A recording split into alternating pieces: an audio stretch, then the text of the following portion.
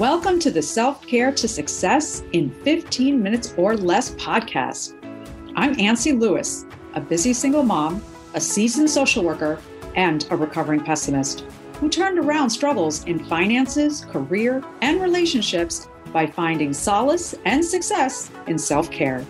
And I'm Cindy Bautista Tomas, a scholar, mother, social worker, and bubbly intuitive who went from playing small to playing full out and being sought after for my gifts.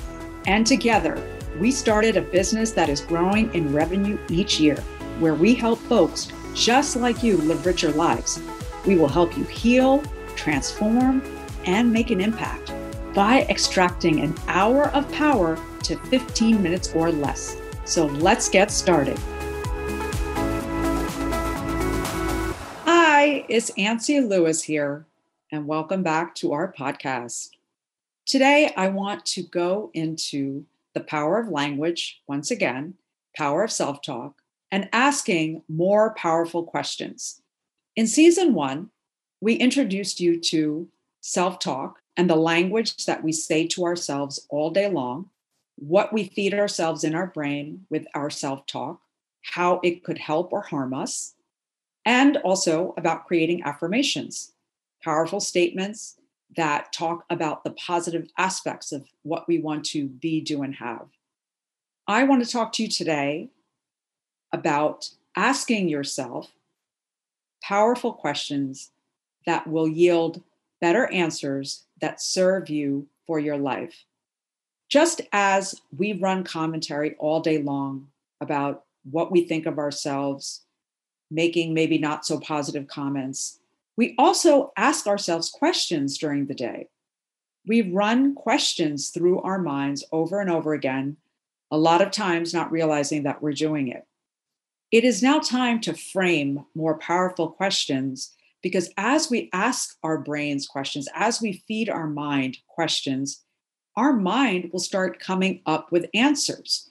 So if you want answers that serve you, it's better to ask more powerful questions that will yield more powerful answers. So, for example, have you ever asked yourself, not intentionally maybe, but why am I so stupid? Why do I keep screwing up? Why me?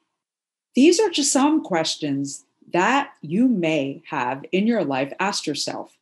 And if you keep asking that, your brain is going to come up for reasons why you're so stupid, why things don't work out.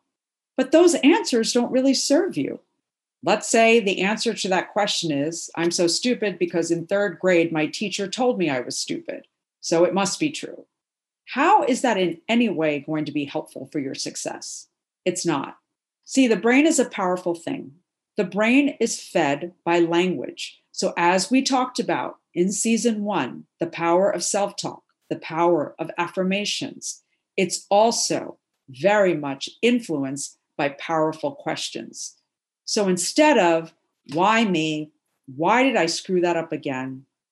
Ask questions that will yield answers that will better serve you. Such as, what would I have to do differently so I could get a better outcome? What are my strengths?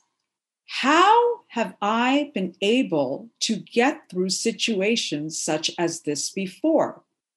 What might I be worried about or afraid of if I take this next step? Although I am someone who's not sure of this part of my life, how can I take a step that would help me?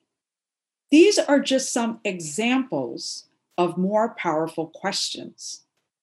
They will serve you better than the ones that ask the negative aspects of you, because you will yield negative answers about yourself. So next time you catch yourself asking questions, catch them and see if they are helpful in terms of getting the answers that you would like, or are they questions that are just going to help you come up with a lot of negative statements and ideas about yourself. A quick announcement. To get more in-depth and detailed step-by-step coaching support, with experiential exercises that help you make the shift live with Ancy and Cindy, email us at velocityvisionsinc@gmail.com. We are available to bring healing, transformation, and impact to individuals, groups, and corporations. To learn more about our services, visit us at www.velocityvisionsinc.com. Now, because it's something that you might have been doing for so long, it's likely a habit. Changing habits are possible, but they take time. So even now, I catch myself asking questions that are not so powerful or helpful, but I can quickly adjust and reframe the question. So when I mess something up, either career-wise or personally, and I go, why am I so dumb to make that mistake again? I catch it and I say, wow, that's not helpful. And the answers that I will find for that question are not going to serve me very well. Let me ask instead, where might have I gone wrong? What can I learn from this? What is a possible different step I can take to get a better outcome? And then I either journal about it or I start actually taking action steps based on the answers that I receive. Our brain is a very powerful tool, but it's also moldable. So you want to mold it in the direction that will best serve you.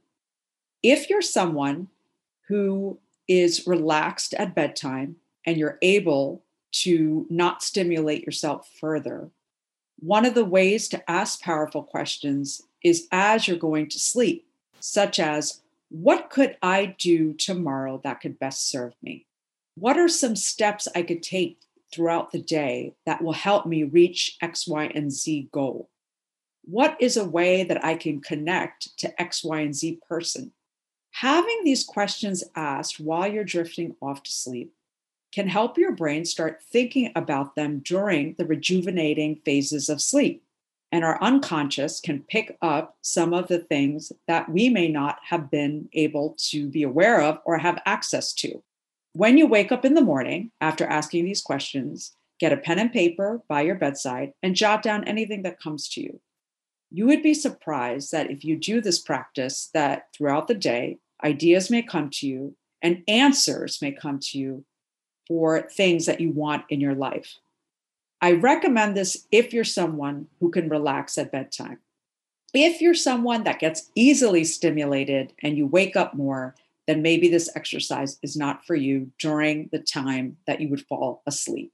If you want to do this during the day, set aside journaling time. Get a pen and paper and start asking yourself questions that are more powerful without judgment of what comes up. Write down any answers that you get.